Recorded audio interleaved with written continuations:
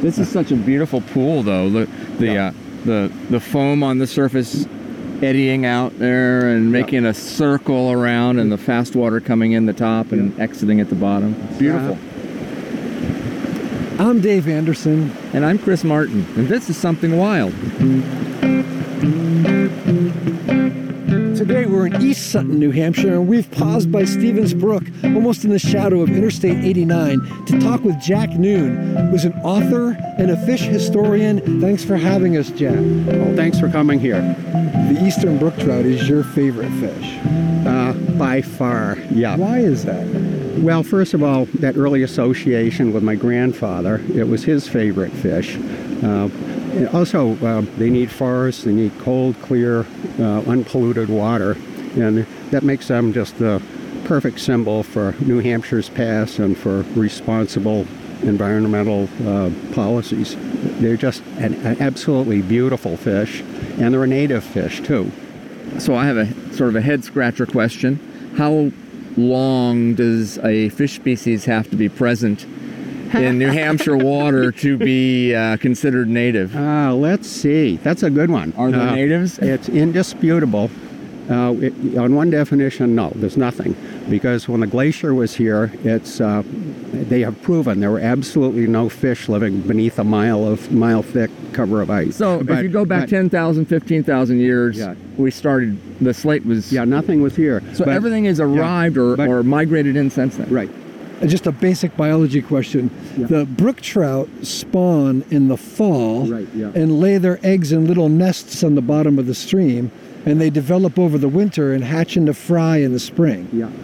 Can you talk a little bit about how brook trout reproduce? Oh, yeah. Actually, I've seen spawning brook trout. The males will take on a deeper coloration and absolutely beautiful in the fall.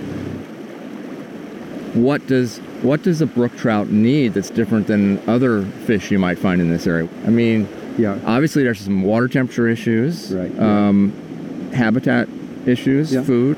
Well, brook trout need really good forest cover, and that will keep water levels high and water temperatures low throughout the summer. The forests were important very early for a number of reasons.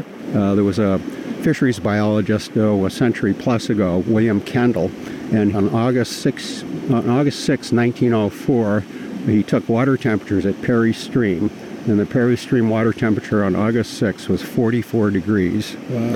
And I made a point of visiting the same Perry Stream 97 years after that, and I found that the water temperatures were 20 degrees higher, still within the acceptable range for brook trout. But if the water gets too warm, they either move or they die or they... 74 or 76 degrees is about the threshold for dissolved oxygen. And above that temperature, which is routinely now reached in the summertime, the brook trout can't survive. If a brook trout is the canary in the coal mine, are they on the ropes these days, or is there a hopeful side of the conservation efforts, Fish and Game, and also Trout Unlimited working to restore habitat? Yeah, I'm optimistic there, given the limits of what they have to work with. I think the fisheries biologists have made a huge difference, what they have studied, what they know, and they're more aware now of what is needed. Thanks for talking with us, Jack. Well, thank you for coming.